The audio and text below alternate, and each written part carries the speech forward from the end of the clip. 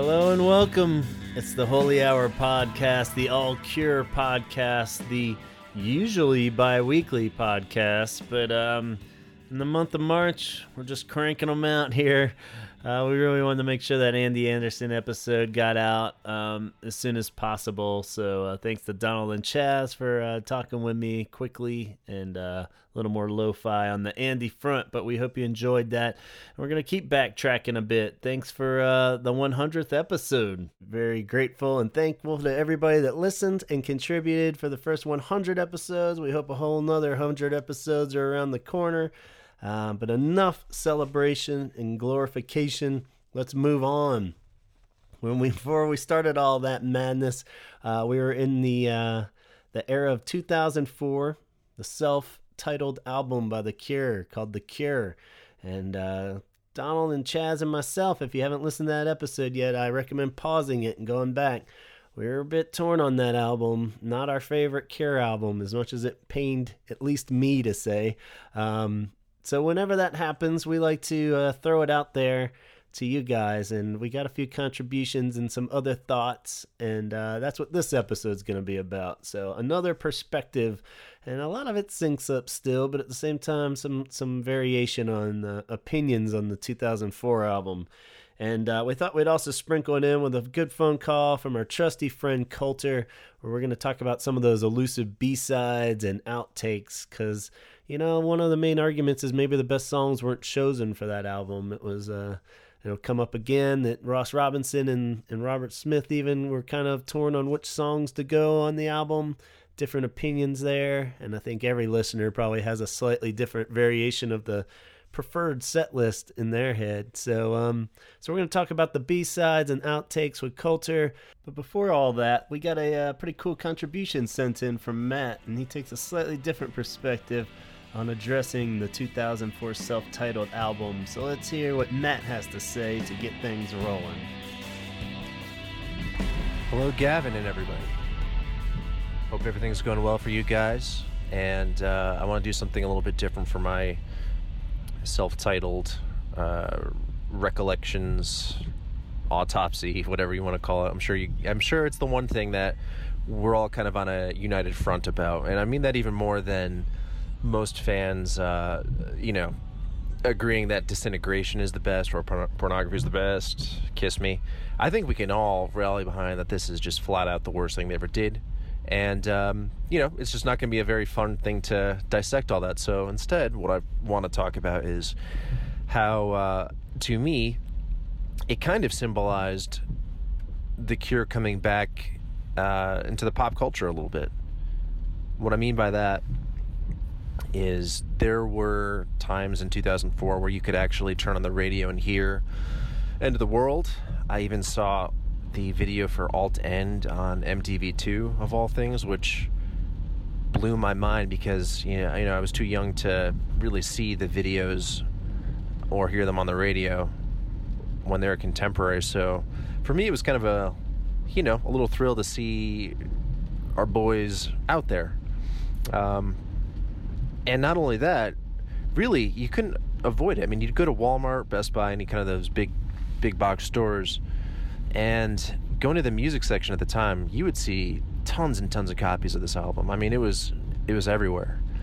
I remember having to hunt down the Join the Dots box set, and it's funny. I think that actually was the first thing this is kind of a side note, but I think that's the first thing I ever bought on Amazon in 04, 05. But it has nothing to do with this, but still, going to these stores and seeing that self-titled album get a good amount of prominence was cool. It was good to see, and then, flash forward 4 years later when 413 came out, and sadly, to me, I felt like that was another one I kind of had to hunt down. It was not as prominent, sadly, even though that's my probably third favorite record by them.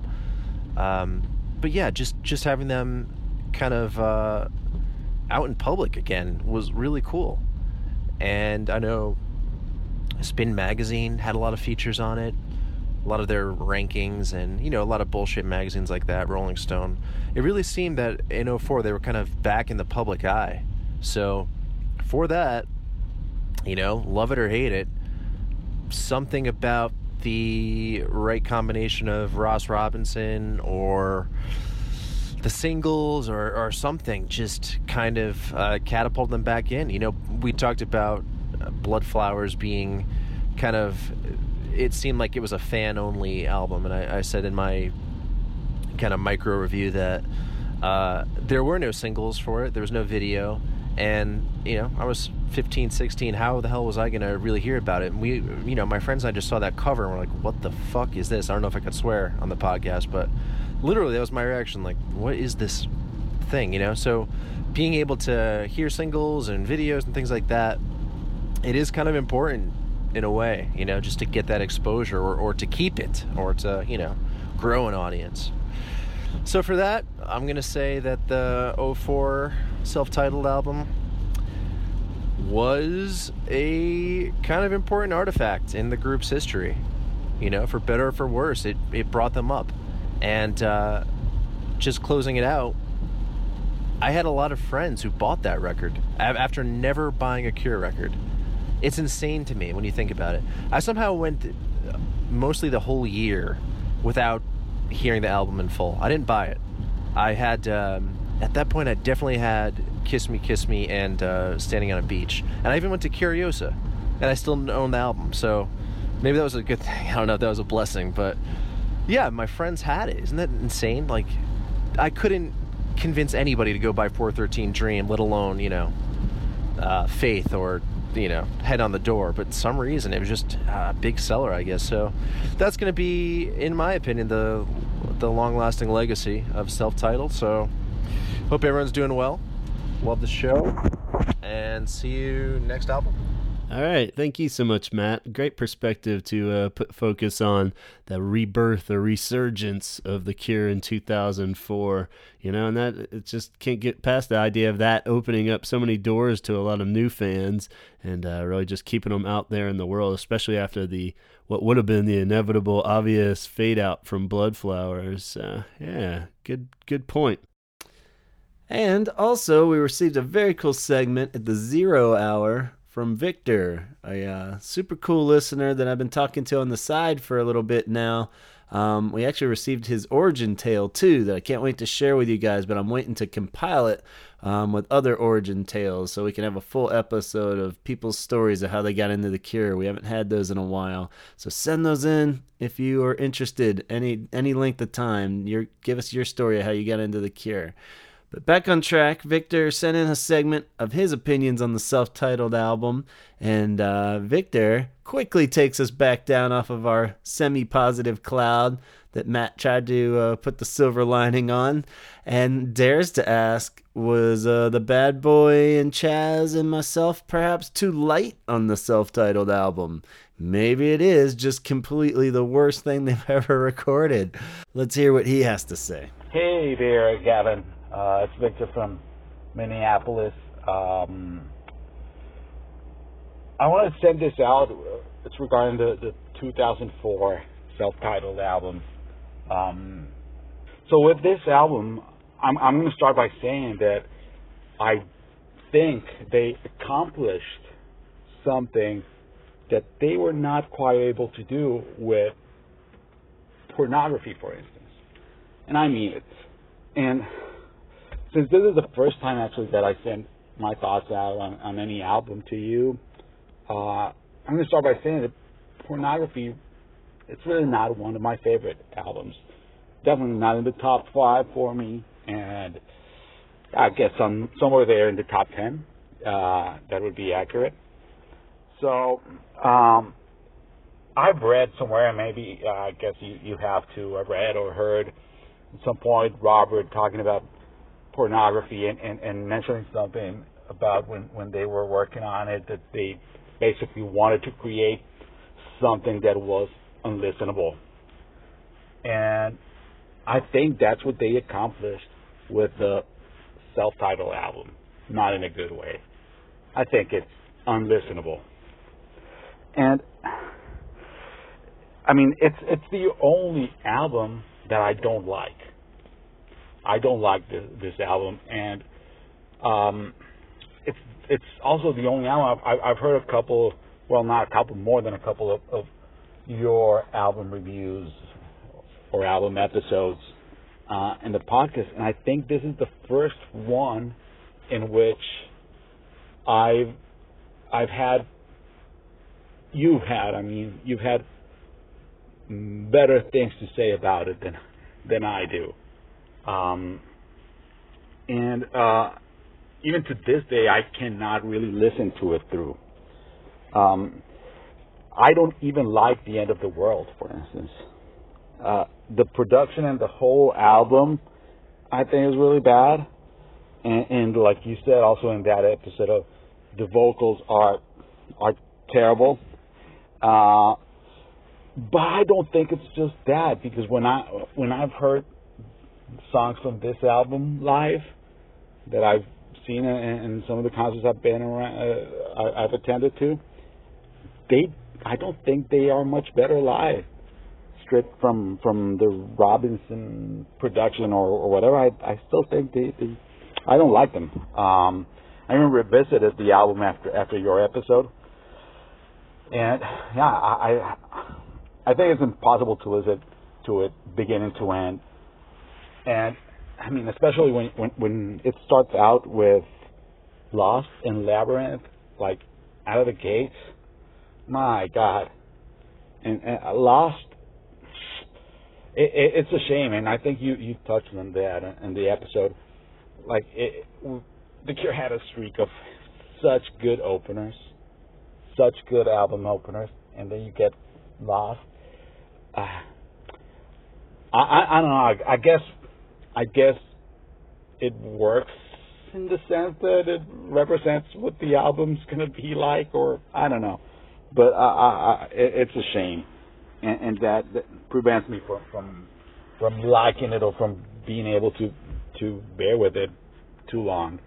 I actually think many of the songs around this era are actually really good. I mean, or B-sides are usually very good. We all know that, right? But also in this case, I'm not talking only about the B-sides, also the unreleased tracks.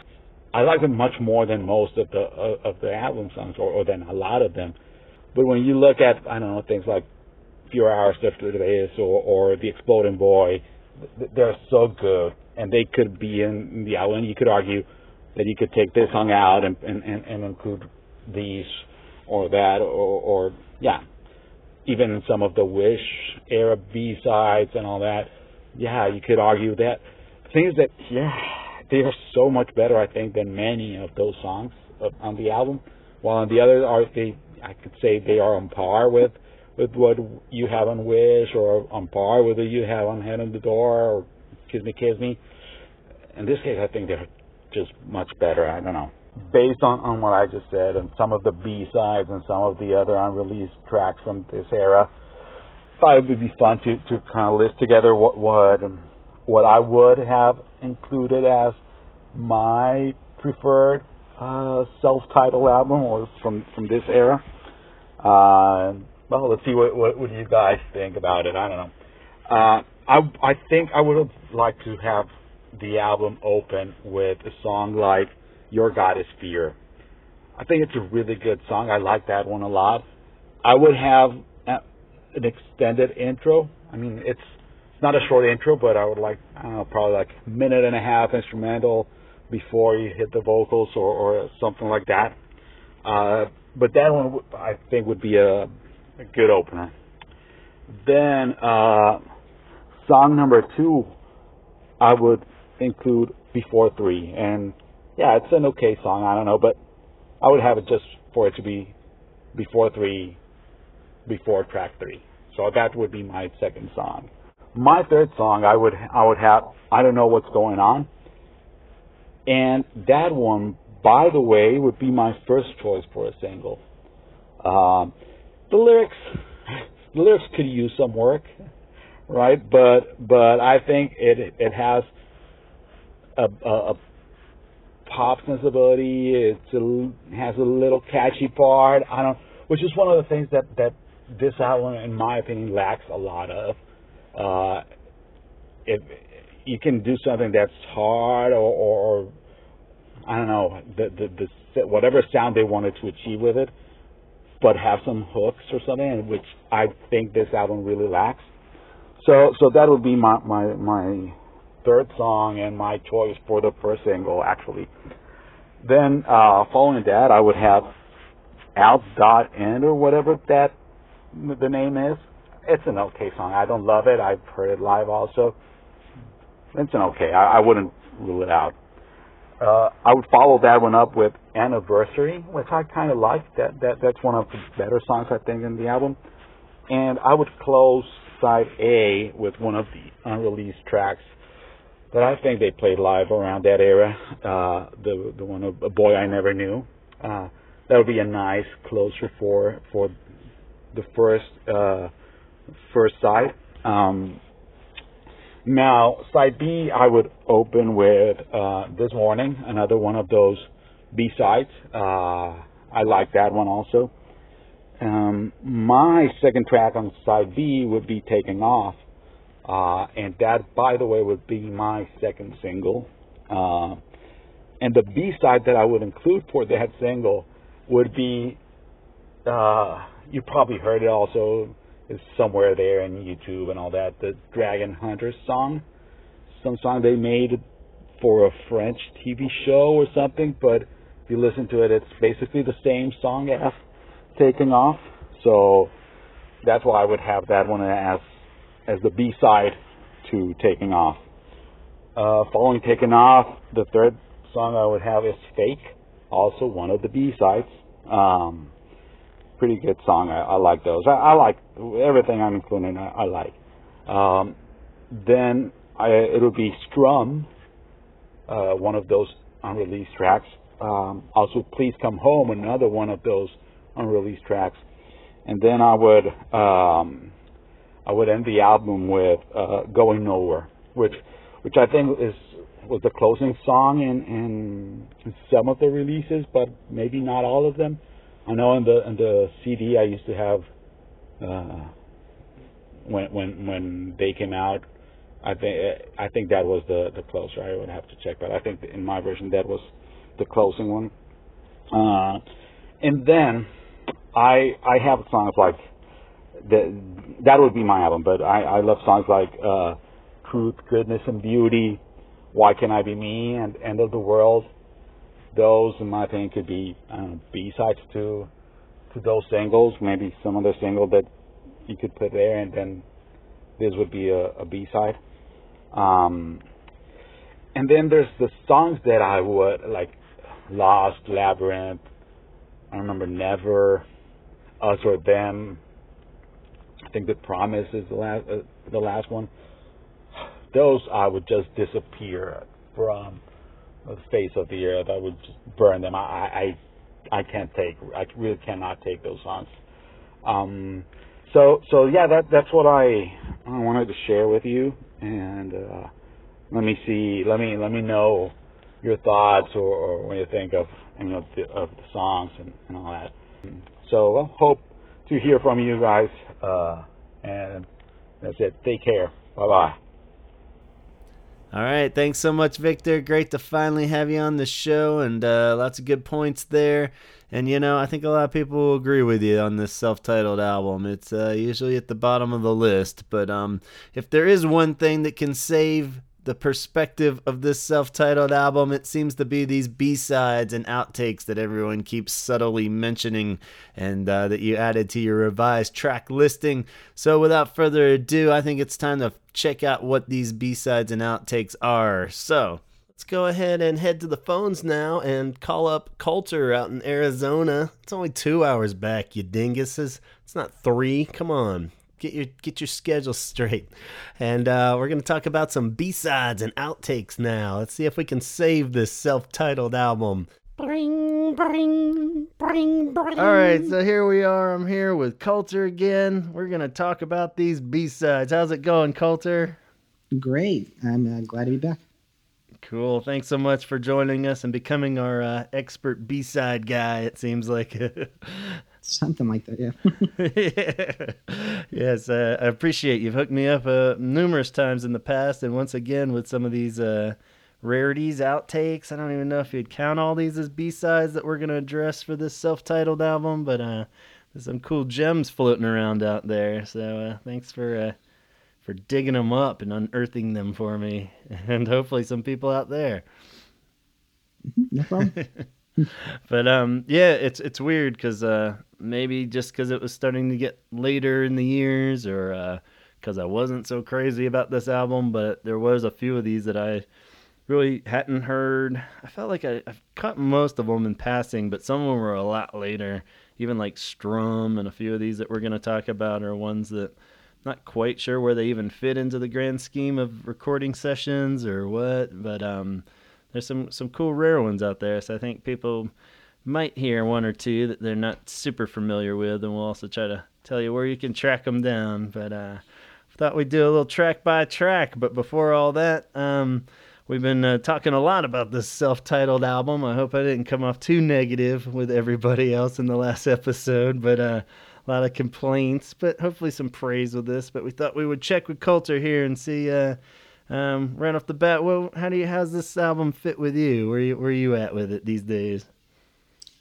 This album's kind of hit or miss. I think you have to be in a particular mood for it, but I think I've said in the past when I was getting into them, this was probably like the last one that I was able to listen the whole way through and appreciate, because it was, like right off the bat with Lost, you're kind of like, what, it's totally different than anything else that they've done, and so yeah, it definitely was like the last one for me, and I just initially didn't like it, and it's still, it's probably my least favorite of all of them, but I think at times a certain song might be stuck in my head or apply to something I'm going through or whatever. But yeah, it's just one of those albums I think you have to be in the mood for. Yeah, for sure. And it is weird when you really kind of... It's funny how these later ones, because there are such huge gaps between all the albums, the fade between one era into another seems pretty gradual in a sense, or that's so true, long even, but it's like when you... It's strange that when you really bunch them all together and look at them, it's like it really stands out, for better and worse, but at the same time, too, it is just that it's its own thing, which is kind of cool, really, but at the same time... You can also look at it as it does really stand out because it is completely different, like you're saying, than the other ones. And you kind of do have to just be in that mood where you're ready to, it's like, whatever, I'm going to put on that self-titled album. But it's always been my go-to when I'm so sick of things, because I know that it's probably gotten the least amount of listens. So when I want to throw on a Cure album and hopefully get something new out of it, it's kind of my go-to. But yeah, how about 2004? I forget your timeline exactly too, but where were you at in 2004 with this? Were you let's see, in 2004. Yeah, I didn't even know the Cure. I wish I had that backstory like you and so many others, where it was whether it was Disintegration or even Kiss Me or before. I think it was like 2000, 2008 that my friend had got me into the Cure, and so but 2004 for me. I think it was just starting high school. I think I graduated in 06. I'd have to do the math, right? Okay. 4 years, so something like that. Starting high school, and I don't even remember what I was listening to. I didn't get into. I mean, I was really big on music, but I didn't start getting into my own stuff until I think like my senior year or a little bit after. It was really whatever my dad had or burned for me: Beatles, Pink Floyd, all that kind of stuff. I don't know. I'm sure that's how it works for a lot of people. You kind of take in whatever you're given, and then. Yeah, for sure. Much later, you start to just go off on your own, and that's what I found happening with me. But anticipating this album, I can't imagine, because the album before it came out in '96. No, Blood Flowers. Blood Flowers came out in 2000. Yeah. And 4 years, you're waiting 4 years, and just to see where they're going to go from there, and then this is just totally something different. Yeah. Yeah, it's always strange, and we touch on that at the tail end of the last episode there, but just that idea of the 4-year gaps are understandable by that point in their career that they were doing that, before it got ridiculously long, before this upcoming album, hopefully. Yeah, exactly. Better than 11 years or whatever we're at now, but but even the 4 years, it's so strange just because it is such a long gap, and we talked about how just like, not only is it 4 years from the last album, but, you take that 4 years to get to that album, then another 4 years, so it's really 8 years of cushion around this one album. And I'd kind of said in passing that, like, especially an album like this, if it had just been sandwiched in real quick 1 year after another, old school Cure style, I really wouldn't be as hard on it even, just like, whatever, it's their one rock album. But like, you know what I mean? If they just had like Blood Flowers, this, and then 413 Dream, or just kind of like bam, bam, bam, it's just kind of, okay, cool. But like when you're like, this is it, this is what I get for 4 years to listen to, it just kind of hurts a little bit more. But so. It's a good point, because it's kind of like you had 4 years. Is this you spending all of those 4 years on this, or how long of a break did they take before they got back to any sort of I think they only even recorded this one in particular like a year. It was a fairly short process. Like while Mood Swings, I think it was all live, every minute right? of that. But so. But you guys probably already talked about this in the episode. Like, I haven't heard the episode. Obviously, we've talked about this since it just hasn't come out yet. You're still working on that, but a lot of the recording, from what I've read, it was like all live in the studio. Yeah, slightly different process for this one, where they really did just kind of knock it out in the studio live, all in the same room, and Ross Robinson just kind of in there with them, coaching them. Throwing stuff at him. Lots of jokes going on with that in the last episode. But just how about that angle for you? Did you have any knowledge of Ross Robinson going into when you found out about this album, even like backtracking, were you aware of nu metal and all that? Oh, a little bit. I didn't know who until as I was getting into the Cure, I was just really listening to the album, seeing which ones I gravitated towards. I didn't really think about who their producer was or things like that until later. And then it just once I found out that that's who it was, and that the same guy from Korn and those kinds of bands, it was kind of like, okay, I guess this makes sense that this was the direction or this kind of sound, Yeah. For sure. Huh. Yeah, it's an interesting choice for sure, but no, for sure. I mean, like, and I think he also did Limp Bizkit, right? Where it's like, the whole let's get the guy who does Limp Bizkit. That's a good Limp idea. Bizkit. Slipknot. It's so ridiculous.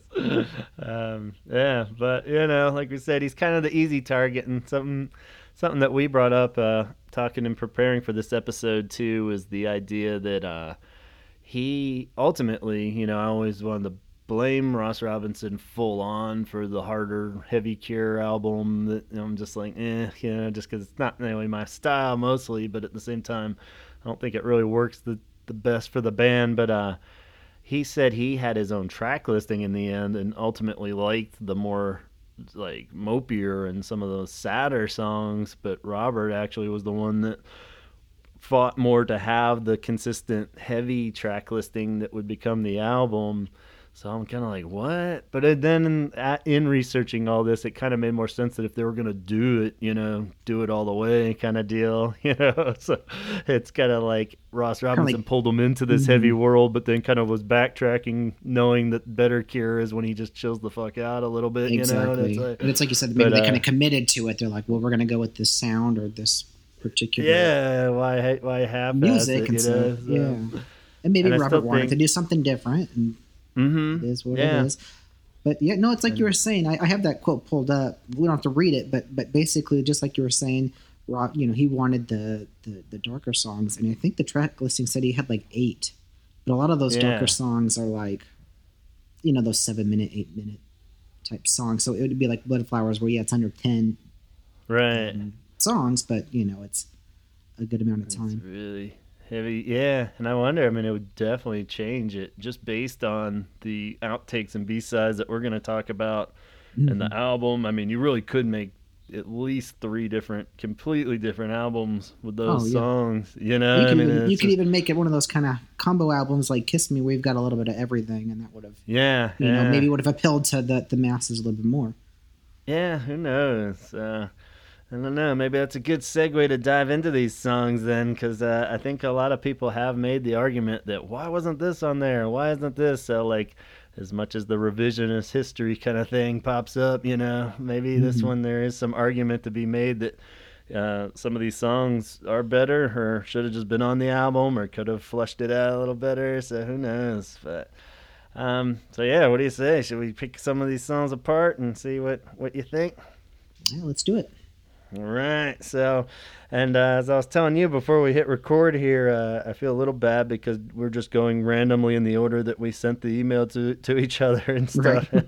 And it kind of just happened to be the first few I wasn't too crazy about. So I just want to warn the listeners, I'm not being totally negative Gavin again here. I do warm up to some of these songs, but just out of chance, some of them not so much. Not so much the first one, though. Truth, Goodness, and Beauty is a pretty cool song, and that's one I know a lot of people are pretty on board with, too. And like a lot of these, they were on the vinyl. Some version, would you say the Japan one had a... Yeah, I think the Japan one had it. Okay, so yeah, some of the CDs I noticed had a few, but like my CD only had 11 tracks on it, but then the vinyl has like 4 of these on there, which kind of makes a crazy long album. But yeah, so this one I think popped up on a lot of stuff. Was it an official B-side ever on anything? I think it I had don't think so. Right? No? Well, I feel like the only B-sides were The End of the World was really the only actual single. True. I just pulled out the CD singles. I had End of the World had This Morning and Fake, and then the 2 and those are singles. On the Japanese one. Well, okay, so that's off of The End of the World. I think Alt End had, it had Why Can't I Be Me? Yeah, Why Can't I Be Me? And Your God Is Fear. Yeah. And so it's at a time too where it's hard to tell. Too. Same ones. Yeah, some of them have the same. That's the thing, is it's not like the old days where it was like, it was an actual vinyl and they had the B-sides. It just some wild mood swing shit going on here where like one version would have this and that, So anyway, some of these, I guess it's safe to call these B-sides and outtakes. I don't really know, but they're just extra songs. Anyway, back to Truth. Yeah, exactly. Truth, Goodness, and Beauty. I really love how it starts out. I think it's got like a really cool, like catchy melody, and something I griped about the album on is that it's just not catchy on a lot of it. I feel like it does lose some of the steam as it goes for some reason. I just get that kind of feeling I have with a lot of the songs, but for the most part it is like a really great song and definitely should have been on the album. There's at least like 4 songs I think I would swap this out for on the actual album, but so I'm pretty on board with it. The vocals are cool. I don't know, it just kind of seemed like it also kind of faded quickly. I got real excited for it when we decided we're going to do this, and then by the end of today or yesterday's listens, when I was listening through again, I was kind of like, I don't know, I already feel like the song's kind of wearing off on me. How do you feel about it?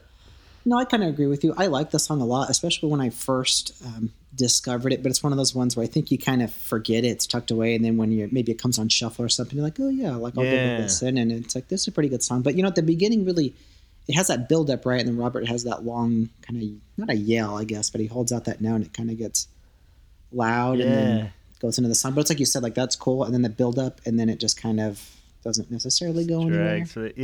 It almost just needs a really catchy chorus or something. Like it like starts out so good and then just doesn't really have that big hook in the middle somewhere. I almost wonder if like he just taken some song, like even like I Don't Know What's Going On, we had mentioned in the last episode, where it's kind of a nothing verse to that song, and then like the chorus is really catchy. There should have been a little bit more of Beatlesy chopping up of songs in pieces maybe or something, and you can like make some of these a little catchier or something, but I feel like it just kind of flounders by the end, He's just like, and I realized this is the one Donald kept referencing, some song where Robert just keeps singing about how ugly he is, or how I'm like, what are you talking about?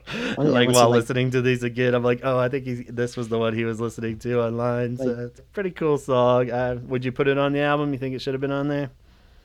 I would have taken out half of the songs on the album for this one, or if not more. I like this one a lot, but it's like you said, like it's good. It's not necessarily that catchy, but I would definitely it would take the place of something else. Yeah, a solid deep cut at least. So yeah, cool. Moving on to Fake is the one where he's talking about how he cannot fly, unfortunately. That's right. Over and over. This one I'm not too keen on it. he's just kind of saying stuff, and none of it stuck with me. I didn't really like this one too much. I like that it wasn't like aggressive, like which was a lot of my problem with the regular album, where it's like not just him freaking out and yelling by the end, but like, yeah. But it's still just kind of doesn't do anything for me, and I get my Cure ADD for some reason, which I never had with any past albums, where I just kind of lose focus like halfway through the song. I'm just like, yeah, what? Oh, it's still going, and like I can't like recite it or sing it or get it stuck in my head or anything. So I just feel like it's just not that great of a song, But yeah. I don't know. How do you feel on that one? It's an okay song. At times I like it more than some days, I guess. Like some days it's a really good song, and other days I'm like, this is not great. It honestly just depends. But I think it's another one of those ones where I want to say it's the chorus where it goes like, always said you know me, but you don't know me at all. So if the lyrics, if you're having like a rough day or rough something going on, I think it'd be a good song that applies to you. But for the most part, just an okay song. Yeah, definitely. Yeah. Another one that's on the vinyl, but not on the album. And so Why Can't I Be Me? You want to kick this one off? So this is a confusing one. What do you think of this one? It is, but honestly, I really like this. It's kind of like the anti Why Can't I Be You? Yeah. It's the opposite. Why Can't I Be Myself? And that other song, Why Can't I Be You, is a great hit, and it's very poppy and upbeat, and this is a little bit more reflective of this album, where it's just aggressive and he's just upset, like, why can't I be who I am? Why can't I act a certain way? But it does get kind of confusing, and it's kind of like, I'm not too keen on this one either. But I like the idea of like doing the spin and reference back to the song. But at the very end too, where it says "simply elegant," I think that was kind of cool. Not nod to the other. I don't really get otherwise what the connection is, other than just finding himself or whatever. But at the same time, it's just kind of like the whole point of Why Can't I Be You isn't even that it's just a fun just song, for fun. Yeah, it's just for fun. There's just like exactly, and this is like taking it serious. Exactly. This kills the fun. And it's one of those ones where it's aggressive like the rest of the album. It's kind of like you have to be in that aggressive mood. That just and I think that's why I'm not into it.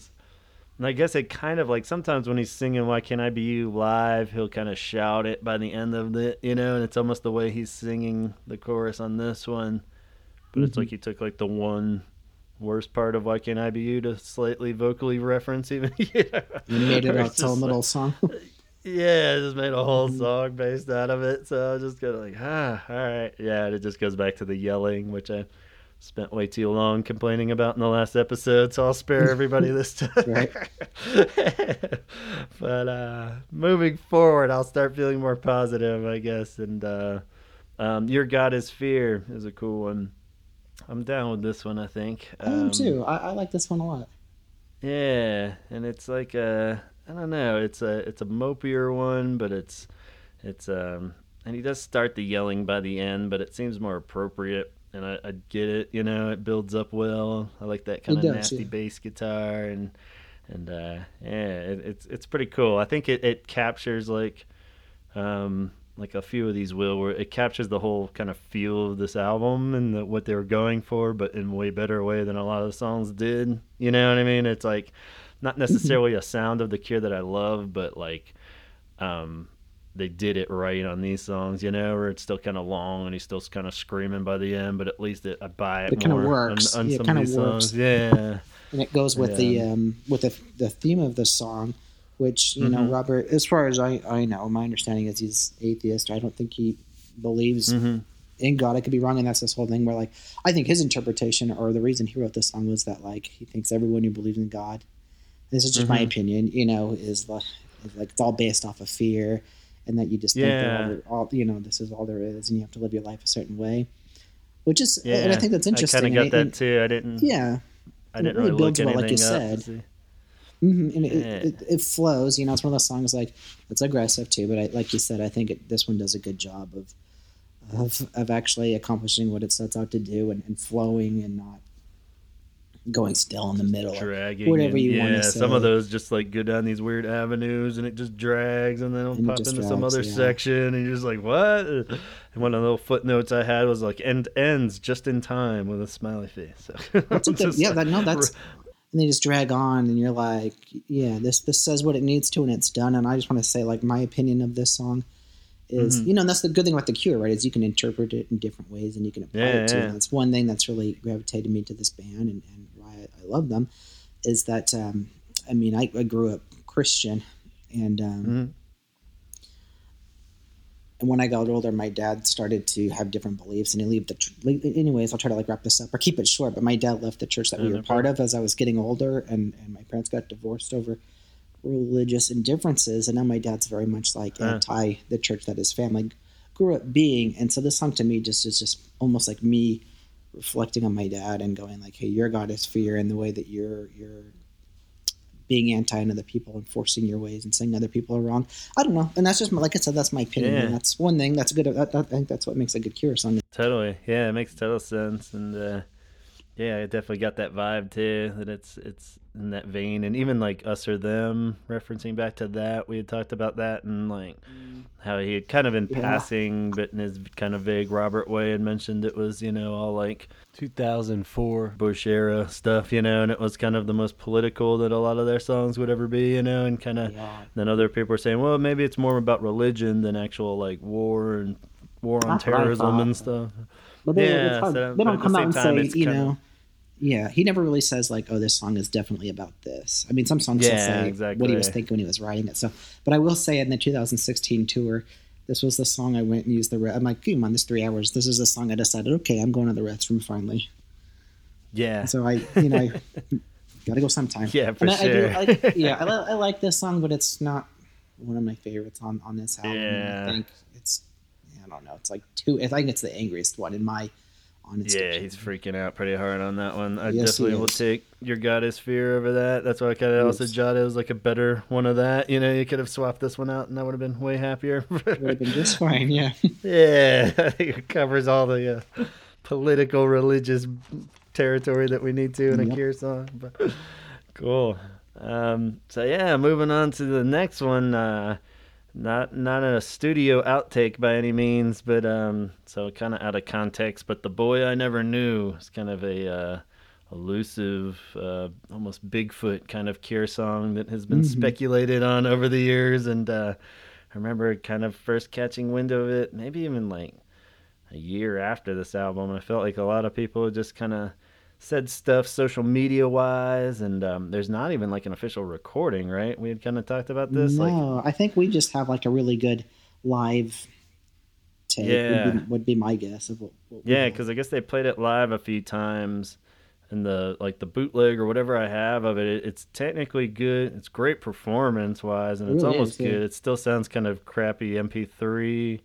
But then I was joking with you. I was like, do you have one that doesn't have like this crazy screeching sound in it though? It's like this really like passionate, beautiful song. And then like the last like 30 seconds maybe just goes like the most like high pitched awful screech that keeps going all the way till after the song's even done, And we must have the same one, and it's like somebody, and this is like the only one out there too. Somebody has like a one of those like video flight simulator, like computer game type things, and it's like quiet, but that's the video while the song is playing, and then at the end it's like while like the plane is landing or something, it's this like high pitched schooling sound, and the song ends and it's still doing that. It's like, why would you do that? Like, maybe how would they? Legal, I don't know. Am I just too much of an old fogey? I don't even know how you would like strip a bootleg audio from a video game or a flight simulator. I don't get it. How's that even work? I have no idea. Are you saying it just sounds like a flight simulator thing? Or no, it really is. And so you might have a copy that's like the copy that I have, and then somebody took it and like maybe put pictures of the band in the background for the video. But I'll show you sometime. I can pull up on YouTube the video that I saw, and that's exactly what that screeching is. Yeah, mine was just some total like MP3 thing floating around out there. I never even had like a YouTube version that I took the audio from. So I'll show you, and it'll all make sense. But nonetheless, that being said, if we're willing to listen to this whole song, and even with a giant screech through it, it's a beautiful song and really cool, and just to me feels like a genuine Cure song of every this is the Cure. Like to me, right here, this song out of all of the takes or any material they made for this album is like the most Cure-esque song. Yeah, and it's just baffling for sure. It should have all been this the album. Yeah.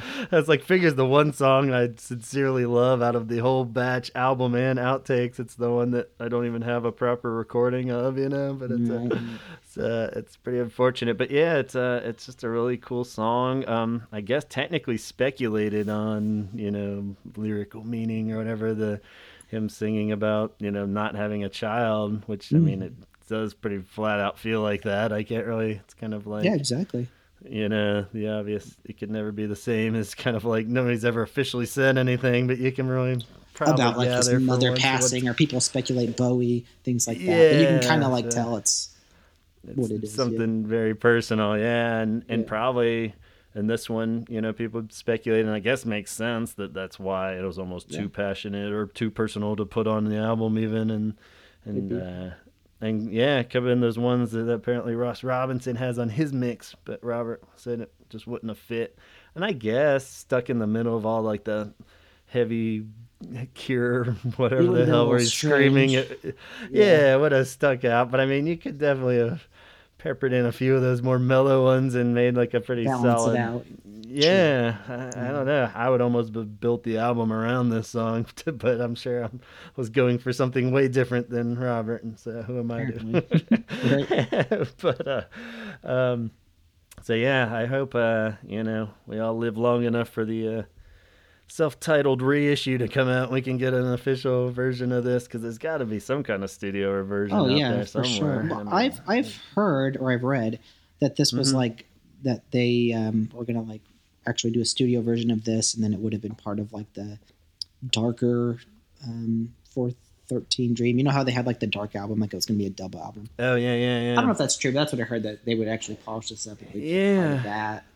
Who knows? I wonder if some of these could have carried over to that or what. But and I'd even heard, kind of totally off topic, with like everybody was saying it could never be the same. Just put out the new song; it's gonna be on the new album and everything. And then heard some good evidence. I kind of forget what the details were now, but it was that was one of the actual 413 outtake kind of deals from the other album.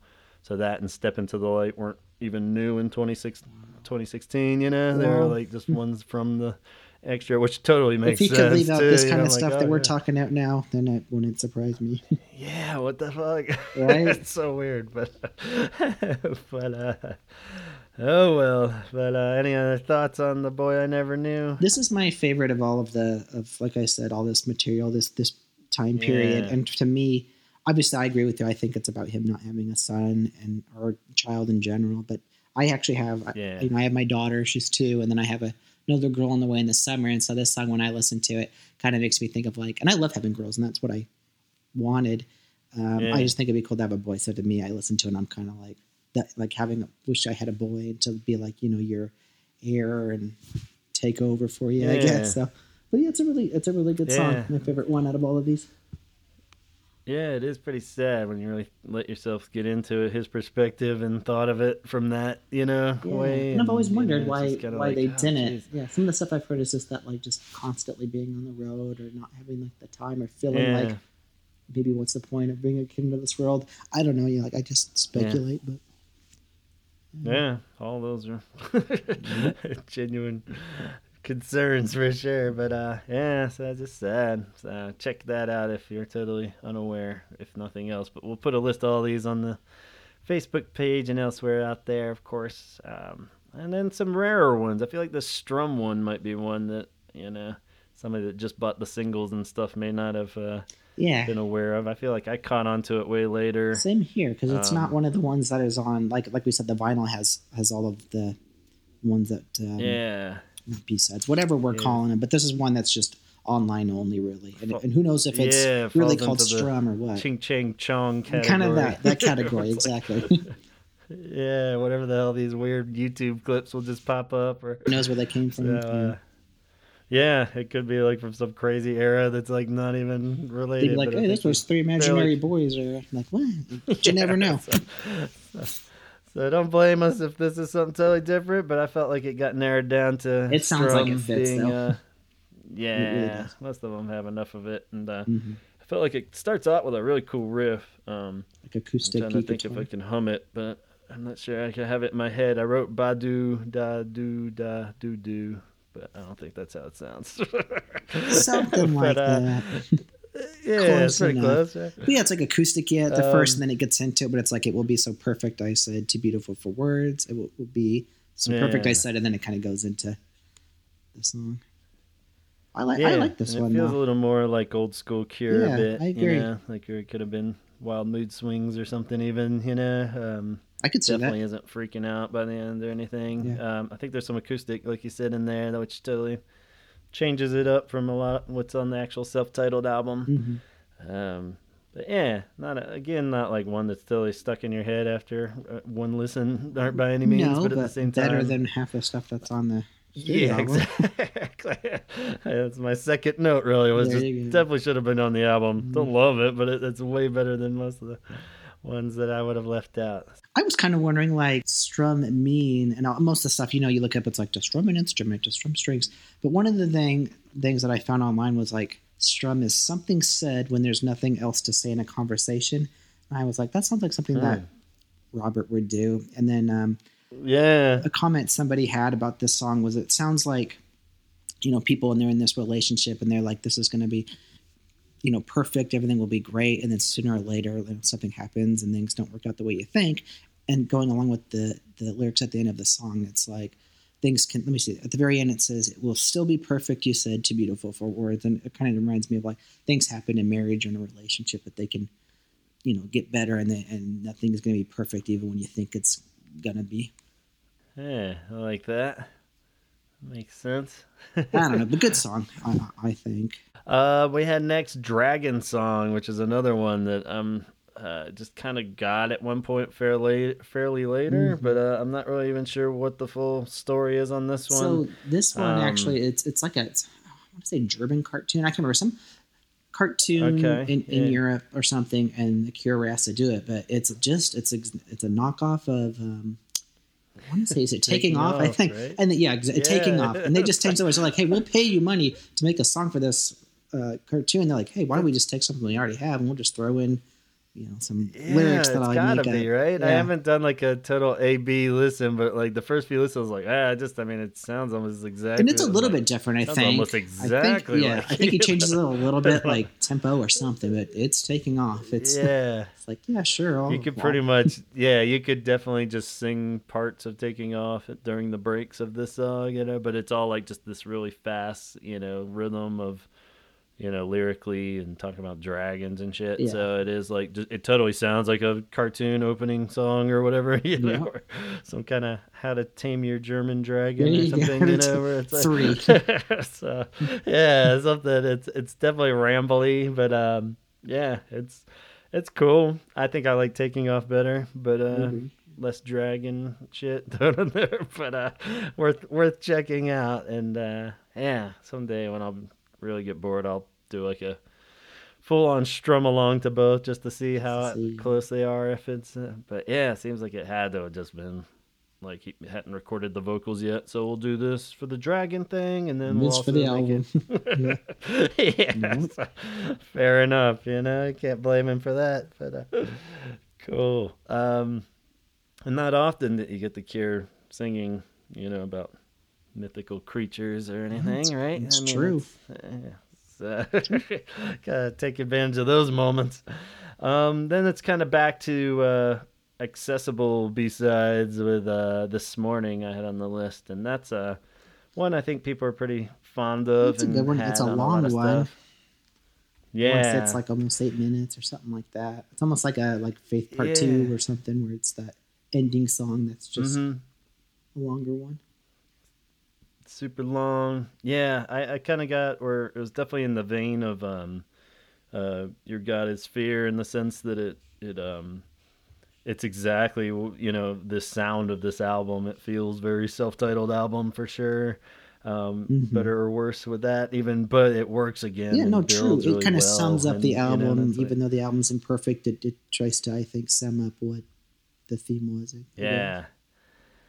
And it's almost too much, but then again, it just ends just in time, where I'm like, all right, where I'm starting to check my watch, you know. Uh-huh. Well, what would you rather have? Would you rather have? Well, think about this: like the U.S. pressings of the album end with what's it called, the Promise? I think isn't that the last track? Yeah. But all the other ones, aside from the Japanese one that has, those other tracks, does it end with this? Okay. Yeah, the U.S. one ends with the Promise. The all the other ones end with Going Nowhere. Which I don't know. I think Going Nowhere is a good ending to it. But I'm just saying, what would you rather have? The Promise, or would you rather have This Morning as an ending?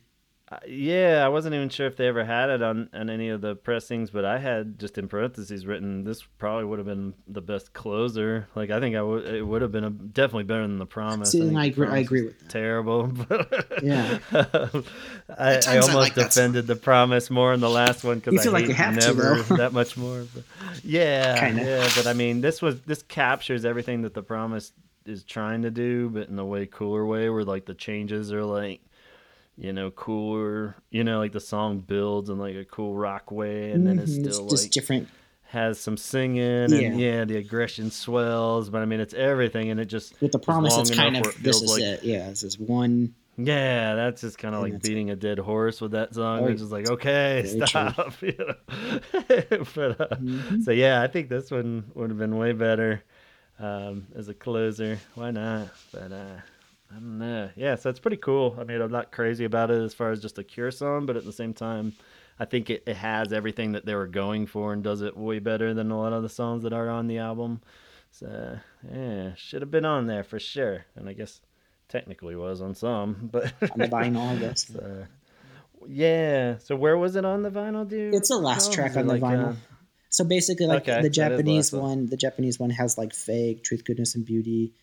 It has all those ones that actually are out there. Vinyl, I had it pulled out for the other episode, but I don't have it. Yeah, they're all kind of sprinkled in weird spots, and I remember they just kind of put a few in the end there. I wasn't sure if it was this one. I think Going Nowhere is technically the last song on like everywhere, all the regular CDs except for the US, and then the vinyl has This Morning after Going Nowhere. Huh. Okay. Yeah, I feel like it has to, with this rock album, you kind of have to end it with something rocking, which I'm usually in favor of, like a nice, sad, slow song to finish it out or whatever, but I do feel like it's like you come on this rowdy journey through the whole thing of him yelling at us for an hour or whatever. Yeah, gotta sum it it's up. Like, why get all nice now here at the end? Yeah. So, but, cool, but Going Nowhere, and I think this one might be universally, or maybe it's just the company that it hangs out in, but I think this song's beautiful, and maybe as far as behind like The Boy I Never Knew that didn't officially have a recording, this is my favorite. I think this is like such a good song. It grows on me too, maybe just because I haven't killed it over the years of listening to it a billion times, but it's like, I mean, it's a kind of a cop-out to say that because it is the most like old school Cure slow song that he's singing low and not yelling, and hurts everything that I normally like in a Cure song. So I of course like this one, but yeah, it's a really nice song. It's got like that fancy Roger keys going again, and I like that it's just got a nice melody and pretty chill, and yeah. I don't know. You down with it? I am, and I agree with you with that. Out of all the ones, aside from A Boy I Never Knew, so like actually studio ones, this is probably the best one of those. And the title "Going Nowhere" I think would have been maybe a better fitting for a song like "The Promise," or a song that literally goes nowhere. You know what I mean? But this song, or the album, could have been called "Going Nowhere" and did not include this song.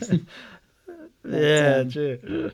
But it's a good song, and I like it, classic Cure, where it's just that darker feel to it, and kind of like that hopelessness or futility kind of feel.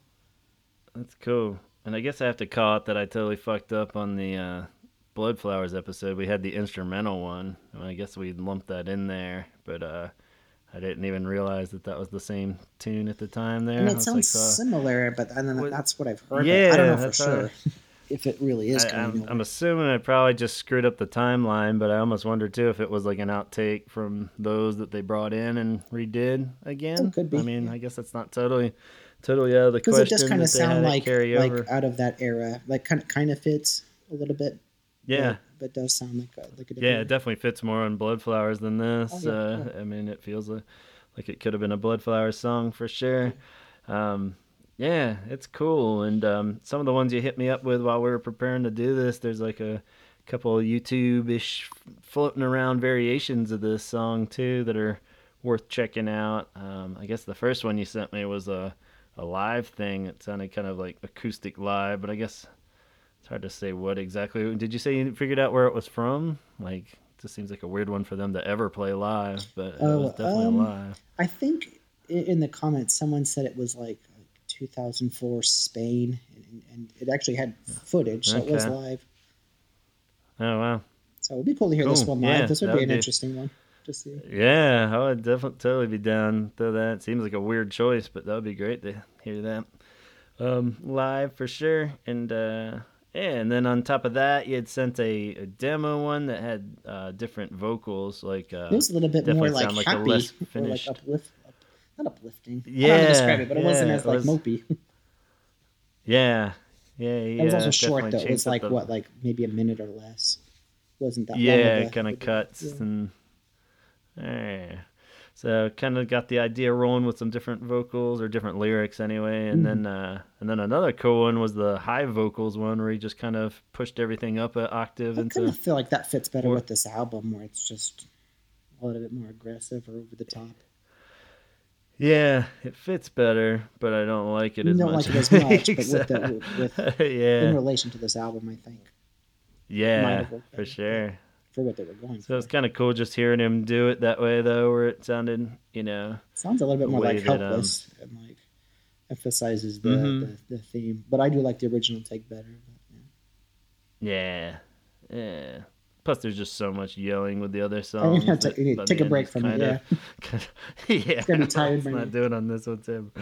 So, yeah, maybe they decided to do it that way, but... So yeah, some good variations out there too. If anybody else is out there and a fan of this song, it's worth spending a few minutes. I think all those are on YouTube, right? So, and some variation, you can find it if you find the right wording there, and we'll try to get a playlist together. But yeah, worth digging around because it's most of them are pretty good quality, where it's at least listenable, on a YouTube video. I guess in this vein too, before we go to the last official outtake, you had found some cool variations on Taking Off too. It was 2 acoustic ones, and it was kind of cool. Like the first one, I just was listening to it one last time while making a pizza tonight, and I was like, is it just straight up Robert Smith acoustic? Doesn't it sound like that? It almost sounds like it's like just him and maybe like someone with a... One of them sounds like someone's on like a tambourine or something, and then just the acoustic guitar. Yeah, the second one was like a live acoustic, and that one definitely had like a tambourine going nuts. That's the one I was thinking of. This other one, kind of sounds like just him, maybe. Yeah, which is really weird. You don't really get too much solo Robert. You really acoustic, don't. It's like, how would you have gotten that from him? Yeah, who knows? But it's cool. And yeah, that one was like kind of the same deal, but just acoustic, and it was kind of cool, and it strips it back because before even hearing that in the last episode, I was kind of knocking the album by saying there's only a couple songs that would even sound good on an acoustic guitar, and to me that's like a true test of a great song, is if you can just kind of play it on an acoustic guitar and it still sounds great. It's like definitely doesn't have to sound better, and probably wouldn't, but it just kind of strips it down, and I think when you really do strip it down like that, you see that Taking Off in particular is like one of the better songs on this album for sure. And one of my sad comments for this song on the last episode was that it's just kind of buried in this album of songs I don't like that much, so it's almost too little too late at that point. You kind of forget about it. You're just so mad at that point. Yeah. You're like, what's going on? And then this happens and you don't really appreciate it. It is a really cool song. Yeah, it's grown on me a lot, and then even just re-examining this album has really made me kind of focus on what a great song that is. And and it is because it is a bit of a nod or, throwback feel again, where it's, got that totally in between days, just like heaven kind of feel to the acoustic guitar on it and stuff. And so, I mean, a lot of it's that, but at the same time, these acoustic ones are really cool because it showcases that. And then the second one, like we're saying, is kind of like it has more of like the MTV Unplugged feel. Yeah, that's a good point. He even bumps the vocals down, where he sings it kind of like how when he does like Mellow Boys Don't Cry and stuff on Unplugged. Yeah, so it's a little bit different. Mm-hmm. Yeah, so it's cool where you kind of get the vibe, and they have the shakers and the tambourines going and stuff. And fun little spin on it. But so pretty cool. I had never heard that in my life, so thank you. I don't even know what the hell that came off of. Did they do like an acoustic radio set or something? What I would maybe. think, but I totally agree with you in the sense that, like, if you can just play a song on acoustically and it just works and sounds good, like, does make a good song. Like, can you imagine him doing just an acoustic take of like Us or Them? I mean, if he totally changed it up, I guess it could sound okay. But all these. So you kind of wonder again. So then I can blame Ross Robinson, man. He should have been like, let's take it down a notch, guys. Yeah, he could have. Don't Red Bull it up, man. Take it down a few notches. Old man Robert doesn't need to be screaming promise for 10 minutes. They just done it like some mellow version. Maybe it'd been a really cool song. Well, and who knows if they were recording this live, how many takes he had to do of that? So where they, and it's about 10 minutes and they did 10 takes or something. They're spending, who knows how long. True. His voice is shot. Take like a month just to do like 3 takes of that song. But I guess the last one I had was Please Come Home, which is another kind of like strum where I'm not really sure where the hell this came from, or wouldn't be surprised if there's some other backstory where I'm totally missing on this one, but it's another one of those kind of YouTube floating around ones where I'm like, what was this song? And yeah, exactly. I really like it. Me too. And it's one of those ones where I feel like Robert's like, well, this is a really good song. Okay, don't put it on the album. Just put it on the internet. People will find it. The true fans will find it. Find it. It's like, what the fuck? So that's a surprising one where it's like, this could have totally thrown in there with like Going Nowhere and Boy I Never Knew. It's like you really do have like the core of like solid. A completely different. Yeah, I mean, or at least just taking the edge off of it in a good way. I know you wanted the album to have an edge to it, but it's like you said, like we mentioned earlier, it could have kind of been balanced out. Like you'd have that edginess to it, but also kind of your who you are sort of deal. I did on the Fans of the Cure Facebook page. I made a little poll of like, what's your favorite rarity from the self-titled album? And this time, because I had done that in the past, and I left the option open for people to like write in, just in case there was something I didn't know about, and people would put like B-sides from a totally different era. So I had to make sure that they couldn't do it. I'm like, well, that's But this was one of the top ones.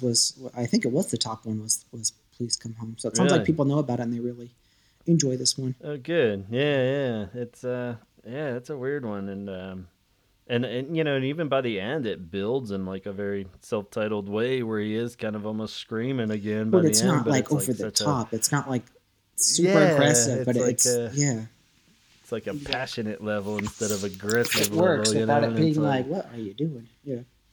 Yeah, and the lyrics are actually kind of oddly straight up for Robert Smith too, where it's like a very just like flat out like longing song. I didn't even feel like that was like, which is, I mean, they're nothing like super mesmerizing, but at the same time, it's just, it's like kind of strange for him to just flat out have this sad love song kind of feel, It was like, okay. Yeah, because a lot of the stuff, it's kind of like a little bit vague where you're like, I wonder what he's really going for here. This is very direct where it's like, okay, this is exactly what he's going for. Maybe that's why I hated it too. Could be. He's like, this is too boring. Like, no, this is great. Pulled from some like awesome literature or something. It was just like, nope, just a dumb love song. It's like, oh, cool. He makes the decisions. But it's actually kind of refreshing, I think, to hear just like I'm sitting at the window, kind of. I forget what the lines are exactly, but it's something about like this, like waiting for you to come back. Yeah. Yeah, and it's great. It's a great song, great lyrics, even though they're very direct. Beautiful. Yeah, who knows why it's not on the album? Yeah, so I mean, like we said, it's like technically can't blame him for that. You blame him for a lot, most of it, but I guess give him a little bit of. whatever. Like we said, by that point, you can't backtrack and say, all right, well, let's make it sound like a conventional Cure record after he's been like knocking over chairs and yelling at them and putting them through all this hell, to Yeah, and a certain degree. I'm sure mhm. Robert's probably like, well, we better just use that. That's what we did for the experiment. We didn't, they Gotta could have go made with it. But a mid-tempo Mopey album standing on their head. They could do that anytime. that's true, and I think that's the thing is he wanted uh, something different, something that kind of like sparked his interest, wanted him to get back to making a record. It's kind of like lately, supposedly with them getting back to the studio now, is that like when he was doing I forget, Curation or one of those things where he was saying all those artists kind of made him want to have that creativity and get back. And it sounded like at this time, I guess he had heard that Ross Robinson like was a fan of his, and then they got in communication, and he wanted him to produce the record. And I don't know, but it sounds like it ultimately came down to Robert. But I had sent you something, and it sounded like, and it was it was one of those Chain of Flowers articles, and it was I think it was titled like Ross Robinson is an asshole or something like that. And it talked about how he would sit there and scream at them, and one day he like threw a candle at Roger's head, and people were, in the comments were like, well, maybe this is why Roger, because wasn't he gone by the next album, and he didn't come back until like now, I think. Yeah, we speculated on this a bit too, and I think there was definitely some tension, and maybe the seeds were in all this, because apparently Simon and Perry definitely had some quotes of not being down with the style of recording this, and I could only imagine Roger was the same way. Yeah, and the keyboards, because usually his keyboards are very mellow, and yeah, the keyboards are all buried in the album anyway, barely anything. Yeah, so I could totally see it. But I mean, they played the whole tour with them and stuff after this, so it wasn't like immediately like, all right, fuck this, we're out kind of thing. So, but I mean, it could have been a seed of like, and just enough where he probably could have gotten over it and came back, and that makes sense. Yeah. But, something's up with Perry too, that, after all this. He was gone after this, right? And that was it.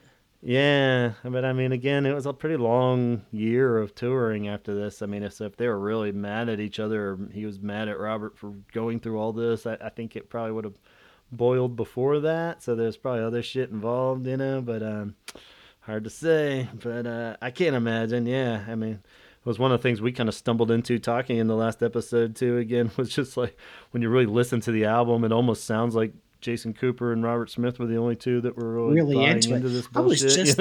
I was just thinking that. I was kind of curious what Donald's take on Jason's drumming in this is, because it's a very different style than how you picture the Cure. Yeah, and it does sound like he's into it. It's kind of what we boiled it down to, is that they're both playing their asses off, like better, probably even Robert. I mean, he's singing so good on these, and he's just hooting and hollering, and everything's like, damn, but it's like, same time, it's just the songs aren't good, or as good, and and it's just like, and even Jason's drumming, I don't really want to hear the Cure drum like that, but yeah, not that it's bad. I mean, it's good, but it's not what you want to hear. Great, I'll go somewhere else for that. And he's just playing his ass off. We got to the even point where we're saying like The Promise, we would have rather just heard the drum track, just the drum track. Cool, that's it. Yeah, it's like, screw the rest of the song. Let's just hear him rock out on drums, man, because he's nailing it. But so yeah, there's something up with all that. For sure. Well, I'll say, as a musician, like, I know you're a musician, and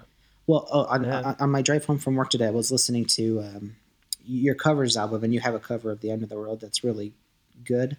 That's kind of off topic, but just in case anyone hasn't checked that out. Yeah, no, thank you. Good stuff. But as a musician, sometimes when you're in a band, you can be friends with people, but sometimes you'll play a song, or somebody will have written a song and they really like it, and you might not. In my early 20s, I played in a band, and we only played at a couple places, but you would practice all the time. And sometimes there's songs where like one person loves it, and like I play bass, and so like sometimes the song sounds great, but the bass might be boring, and as the bass player, you're like, you don't really want to play because it's not as fun. Other aspects of it might be fun, but it's so hard to like give your all or be into it if it's not something you enjoy or it doesn't appeal to you.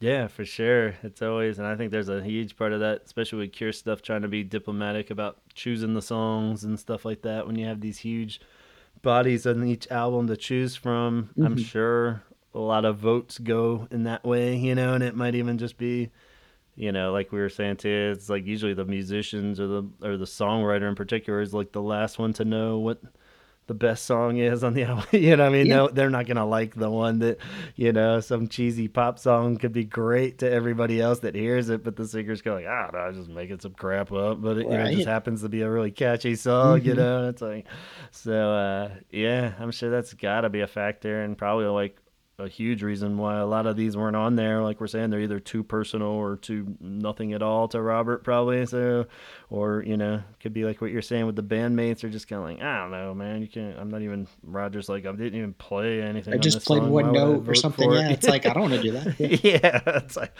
why would I want to vote for this song to be on the album? I'm not even doing anything on this rock opera that's going on for 10 minutes. Exactly. So who knows? Exactly. I'm sure there's a lot of politics involved, but I don't even know how much the other guys in the band have a vote of the track listing by the end. You know, it's probably just Robert and whatever producer arguing over it. But probably, I would like to think they have some say. You know, you would hope so. And I feel like Robert's a pretty fair guy, but who knows? He'd be like, "Here's the track listing, guys."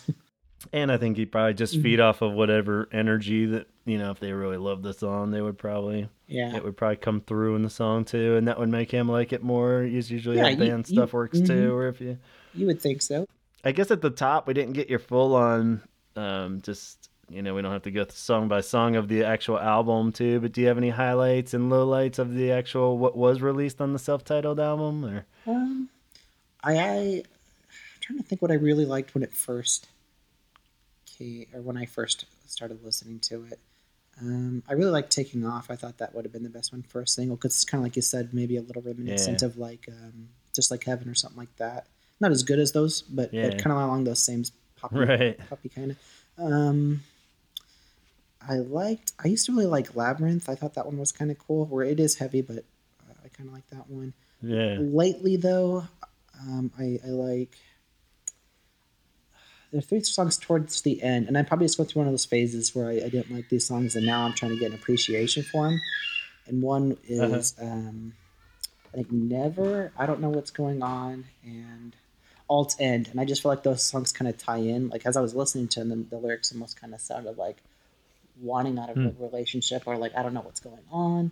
I don't want to, like, one of them says, like, I don't want another go around, and I want this to be it. And then I just feel like those 3 kind of songs all kind of had the same theme to them, but I can see that. Mostly it's just one day I like one song, one day is another, but I kind of hop around. One I will say that I'm not that big of a fan of is Anniversary. I feel like it's just kind of bland, like it just kind of very like quiet and soft. That's what Chaz and Donald were definitely. Well, Donald hated all of them. But Chaz so there's no surprise there. I was defending Anniversary. I was like, I kind of like that one because it felt a little more like Blood Flowersy and stuff. It's a more mellow and dark, but I just felt like it was kind of like it's definitely boring. But I would take boring at this point over the rest. But super angry. When I was first listening to this album, when I first listened to this album, though, my friend had made me burnt copies of all of these. You know, this was pre-Spotify or those sorts of things. And the song Before 3 had like a scratch on it or something, because at the beginning it would make this like dum dum dum dum, like it was like skipping, and then I didn't realize till later that wasn't actually part of the song, and I was like, I kind of like that, because it was what I was. It was the norm. I was like, I grew up with it, and now I know that's not what it actually is, but. But you know, some days I like some of these songs. Some days I don't. It's not.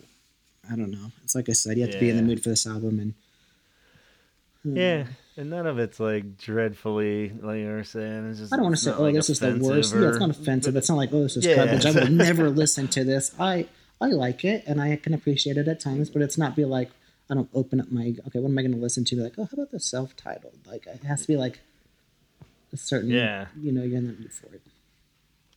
Yeah, I mean, the worst thing against it really is that all the other Cure albums are so good, you know? It just makes it look bad, you know? So it's kind of like... It's still a good album. I was thinking like star ratings, like I would give this probably like a 3, and then, I mean, everything else would be 4 or 5. Yeah, off maybe the chart kind of thing. So it's not like this is a good album. It's good. It's a Cure, but it's not up to par. Cool, man. Well, I guess we'll wrap up that portion and move on to 413 is around the corner. So 4 years. Be fun. Yeah, we'll see everyone in 4 years. That's right. Is that what he did during? What is that from? I think. No, that's from the trilogy DVD. Isn't he's like both times he's like, "We'll see you in 11 years." Or yeah, it sounds about right. That's what it feels like right now. He literally meant that. No, it's for real. It wasn't a joke. Yeah. Cool. Well, stay on the line, but we'll sign off to these guys for this portion. And thanks so much for talking through these great songs. Like we said, we'll put a track listing or playlist together on the Facebook page so you can track some of these down if you want them all in one place or are unfamiliar with any of them for whatever reason. So cool, man. Thanks for steering some of those my way and hashing them out with me, Coulter. Of course, no problem.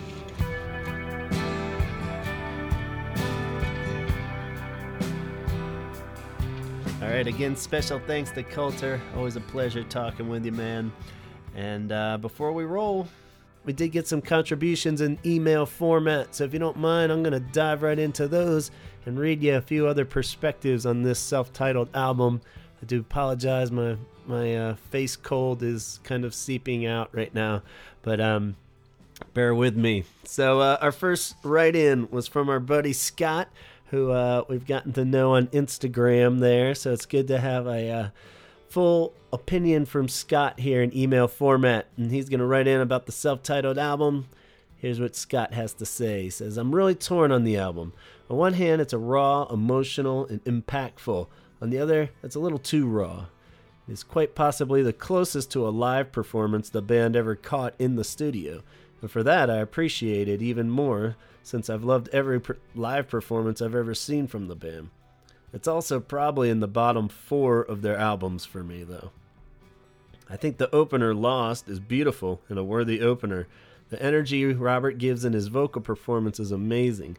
I hate to keep using the term raw to describe it, but few other adjectives quite capture the feel. Lyrically, who hasn't felt lost before? The urge to scream out or to rage, to not feel like yourself. It's one hell of a good song. Labyrinth is alright. It's a decent rocker, but that's about all I feel about it. Before 3, it's good. It feels, and I keep using the word feels, but that's what The Cure is for me, unbridled feeling. Like a Cure song, it feels like a Cure song for the first Cure sounding song on the album, and it won't be the last. The End of the World is a cool single. I don't have much more to say about it than that. It's basically a Cure sort of love song single.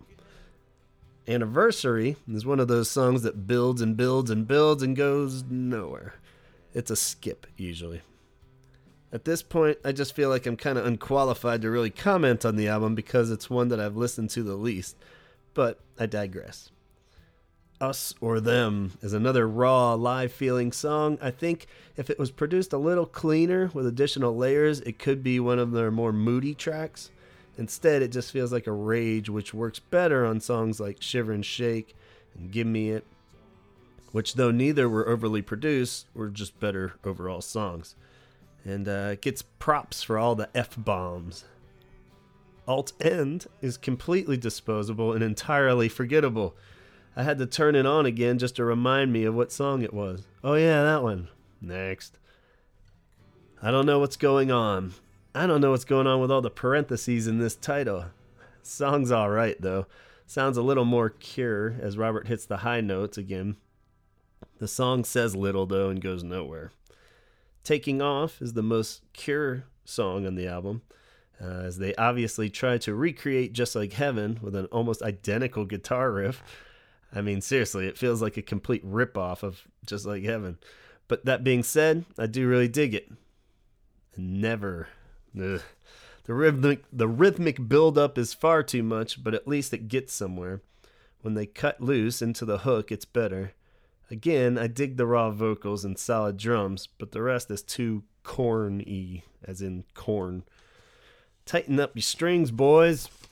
The Promise tries hard to invoke the great epics like The Kiss and Cut, but just meanders. The drums are really cool, and the wah-wah pedal's in full effect, but it takes too long to get there.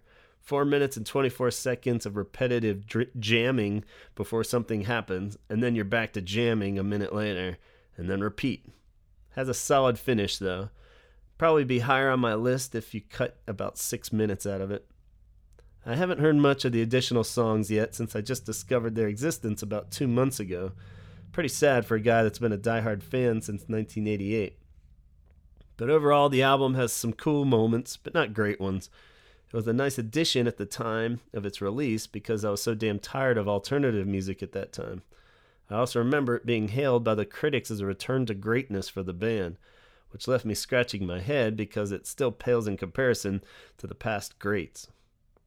Hell, even the good half of Wild Mood Swings is far better than this. I'd still rather listen to this over Blood Flowers, though. I think Blood Flowers, the album that wanted to be the great one, never quite made it there. Anyway, at least it's not 413 Dream. Peace, Scott. Alright, so yeah, a lot of the opinions synced up with what we said last episode and onward as far as the individual songs. But it's funny to see how where everyone's distaste kind of varies a little bit. Like I'm feeling pretty good going towards 413. I think that's a swing back up for me, but not getting that vibe from Scott. And I'd still take Blood Flowers over this one, I think. But those slight variations, that's what makes it cool. Everyone's got their slight preferred Cure plate, if you will. So yeah, you can catch Scott. He has his own podcast. Definitely worth checking out. I've heard the first couple episodes of both of these and really enjoy them and look forward to digging in more. One's called Nerds with Attitude, and the other one is a Star Wars podcast, Sarlacc Digest, and both of those can be found on iTunes. I'll put a link on our Facebook page for you to check them out too. But yeah, they sound great, and being a closet Star Wars nerd, I'm definitely on board. So thank you so much, Scott, and look forward to hearing from you more on the podcast here. The next one we got was from a fellow that goes by Weird Mountain on Instagram. He did another quickie kind of track by track. So let me read what he has to say about this self-titled album and see where that matches up with Scott and us and your opinions out there. Let's see what he wrote. He wrote, I never listened to this album until it was about 10 years old. I always thought it would stink, and maybe those low expectations going in made it end up sounding better to me. It's definitely got its moments.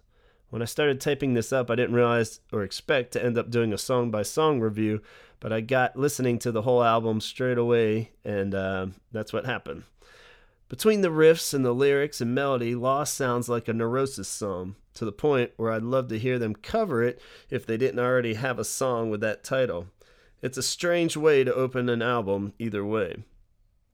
Labyrinth feels conceptually titled in that it never really finds its way and was a poor choice to be the second song on the album. Before 3 is okay, and The End of the World makes me feel the same way songs from Wild Mood Swings makes me feel. They're not spectacular, but they're a nice return to focus after Labyrinth. The Anniversary starts off with a cool atmospheric feel, but also never really goes anywhere. It's okay as a bridge type song to go through though. Us or Them is a feel that I always like from The Cure. Between the riffs and Robert screaming his head off, it's not a phenomenal song by any means, and if I was the one sequencing the album, it wouldn't make the cut. Neither would Labyrinth. I do like Alt End. It's a traditional Cure song as far as I hear it. I don't know what's going on. First of all, what's going on with the punctuation of this title? The song sounds like an afterthought and is another one that could have been omitted and might have been a stronger album for it. Taking Off is another one that would get a pretty damn solid rating, and I don't like Never, the beginning, but I like it by the end, if that makes sense. The Promise is another one that delivers something I love, which is a good, long dirge from The Cure, even if I kind of hate how the song ends. I always keep my iTunes on repeat, and I do like how the start of Lost sounds immediately after the end of Promise. And then the review ends with, my problem with this album is that it feels more like a collection of random songs than a focused album. I like the different eras and styles that The Cure has done over the past 40 years, but this album tried to cram in too many desperate, disjointed styles. It could have been a much more solid album if it were only 7 or 8 songs instead of 11. I also always find it strange when a band makes a self-titled album and it's not their first album. And this is extra weird considering how late in the Cure's career this one came out. Weird Mountain on Instagram. Well, thanks, Weird Mountain. And definitely some crossover points there, not only between us, but with what Scott just said. I think we're all in agreement that Labyrinth is a bit of a train wreck. And, but yeah, again, I've never tried the experiment of does Promise really kind of lead back into Lost? That's pretty cool if it does. Yeah, and it is weird. We talked about the self-titled thing. Like, why this album? Especially if you're going to say this is the defining Cure sound album, because this is probably the most not defining sound album by the Cure at all. So it's got to just be that reinventing idea that we came up with in the last episode. But yeah, I don't know. It seems like a real weird choice making this the self-titled album. Really should have been Lost or Going Nowhere, in my opinion, because that seems to be the review of most people's songs. These songs are going nowhere. But I guess you can't name your album Going Nowhere. So, all right. Thanks so much, Weird Mountain. All right. Again, special thanks to Coulter for always taking the time to talk with us and all those great opinions. Thank you so much, Coulter, Matt, Scott, and Weird Mountain as well. And just to wrap up this episode and all thoughts on 2004's self-titled album for now, just wanted to kind of read through you. A lot of times we ask for help on the Instagram account to steer people our way as far as sending in contributions, but a lot of people like to just chime in right then and there and say, a quick one-liner about it. So, and a special thanks to Chaz as always, but he posted that we were looking for contributions too, and this was on his portion of Instagram under his 17_seconds account. So some of the responses when asked, what do you think of the self-titled album? And sorry in advance of misreading these handles. They're like trying to read personalized license plates a lot of times. I don't know. I'm just don't get the joke sometimes, or so I'm sorry if I misread your handle names. But this one's like Shmemson, S.H. Memson, and always has funny and enlightening things to share. But in this case, he says End of the World, or I'm not even sure if it's a guy or not, I guess, but this person says End of the World was the last good song they released. Everything else on that record and the one after was unlistenable trash. What? And then Zapple3 responded, wow, no. And then he responded, it's sad, but it's true. No one is more bummed about that than me.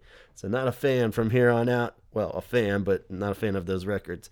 So Donald chimed in. He said, I barely had any opinions on this record. We noticed. And on top of that, Jeremy Allen Gould said, it's great. So there we go. Someone that's actually for the album. That's refreshing to hear. Plastic Passion, Plastic Fashion wrote, oh God, I could go on forever about how crap it was.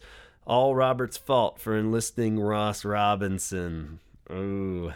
And Corduroy Institute said the B-sides are the best part of the album. So hopefully you enjoyed our thoughts here on the B-sides. Jeff_Noise said, I think it's an underrated album. It's nowhere near their best, but there are some great songs on this album. Lost and End of the World are high-quality Cure songs. Basically John, who we've heard from on the podcast, said, I've never been able to sit down and listen to this album from start to finish. I think that sums up my review. Incorrect 1976 wrote, frankly, I love the 80s Cure, innovative, one of a kind, and different. Everything they released after that era is pretty uninteresting to me. I respect, but it's not my thing. It's like another band to me, or a band trying to sound like another one in the style, and they don't fit in. Okay, fair enough. Third Uncle Records wrote, I really want to be a part of this, but I'd have to listen to the album again to really give an informed opinion. Unfortunately, that means I'd have to listen to this album again, and I just don't think I could take that kind of rejection. Ooh. Dr. Rudy Wells writes, awful cover art, so it was an automatic hard pass. I gave up on them when I heard Blood Flowers. Kmart_Goth wrote, I love Before 3, best song on the album in my opinion. I did enjoy the single too, End of the World. I like the verses a lot. Particularly love his voice at me. I don't show much, but it's not that hard to hide you. See? His voice sounds a lot better though. All right, and those are all courtesy of Chaz and his Instagram account, 17_seconds. More people wrote on that because he's more popular than mine, but that's all right because he's a great guy. You should check out his Cure t-shirts at 17 Seconds Shirts at bigcartel.com too. You can find all the latest pre-orders are up there, and get them. One of a kind. You're gonna, well, not one of a kind, but you won't find them anywhere else is what I'm saying. And very cool shirts for sale there. And just a great big thank you to everybody out there listening, and we'll move on. 413 Dreams around the corner. In the meantime, subscribe on iTunes and on YouTube to get the old stuff. We're not waiting for Podcast Garden's asses to kick into gear anymore, so I'm gradually uploading all the old podcast episodes 1 through about 70 or so. By the time this comes up, I'll hopefully have a few bit more up there, so I'm just going to keep shoveling them in there. We're almost through the 2016 tour, so go relive all the early day magic on YouTube, and they're up there. Meanwhile, you can catch everything from the last year on iTunes, so subscribe on there while you can, and follow us on the Instagram. As you can see from this episode, a lot of action going down on Instagram at the Holy Hour Podcast, and 17_seconds for Chaz's, and what else? Facebook page. Yeah, this one in particular is going to have a link to all these YouTube clips so you can hear these outtake songs and stuff and know what we're talking about. So go on over to the Facebook page, like that page while you're at it, and stay in touch. You can find out little extra tidbits there, and drop me a comment through the Facebook page or directly at gavinconnor@gmail.com. And feel free to send us your thoughts at any point, even if it fits in or not. We'll get to it eventually, and we got lots of great ones on the horizon, so stay tuned and talk hard.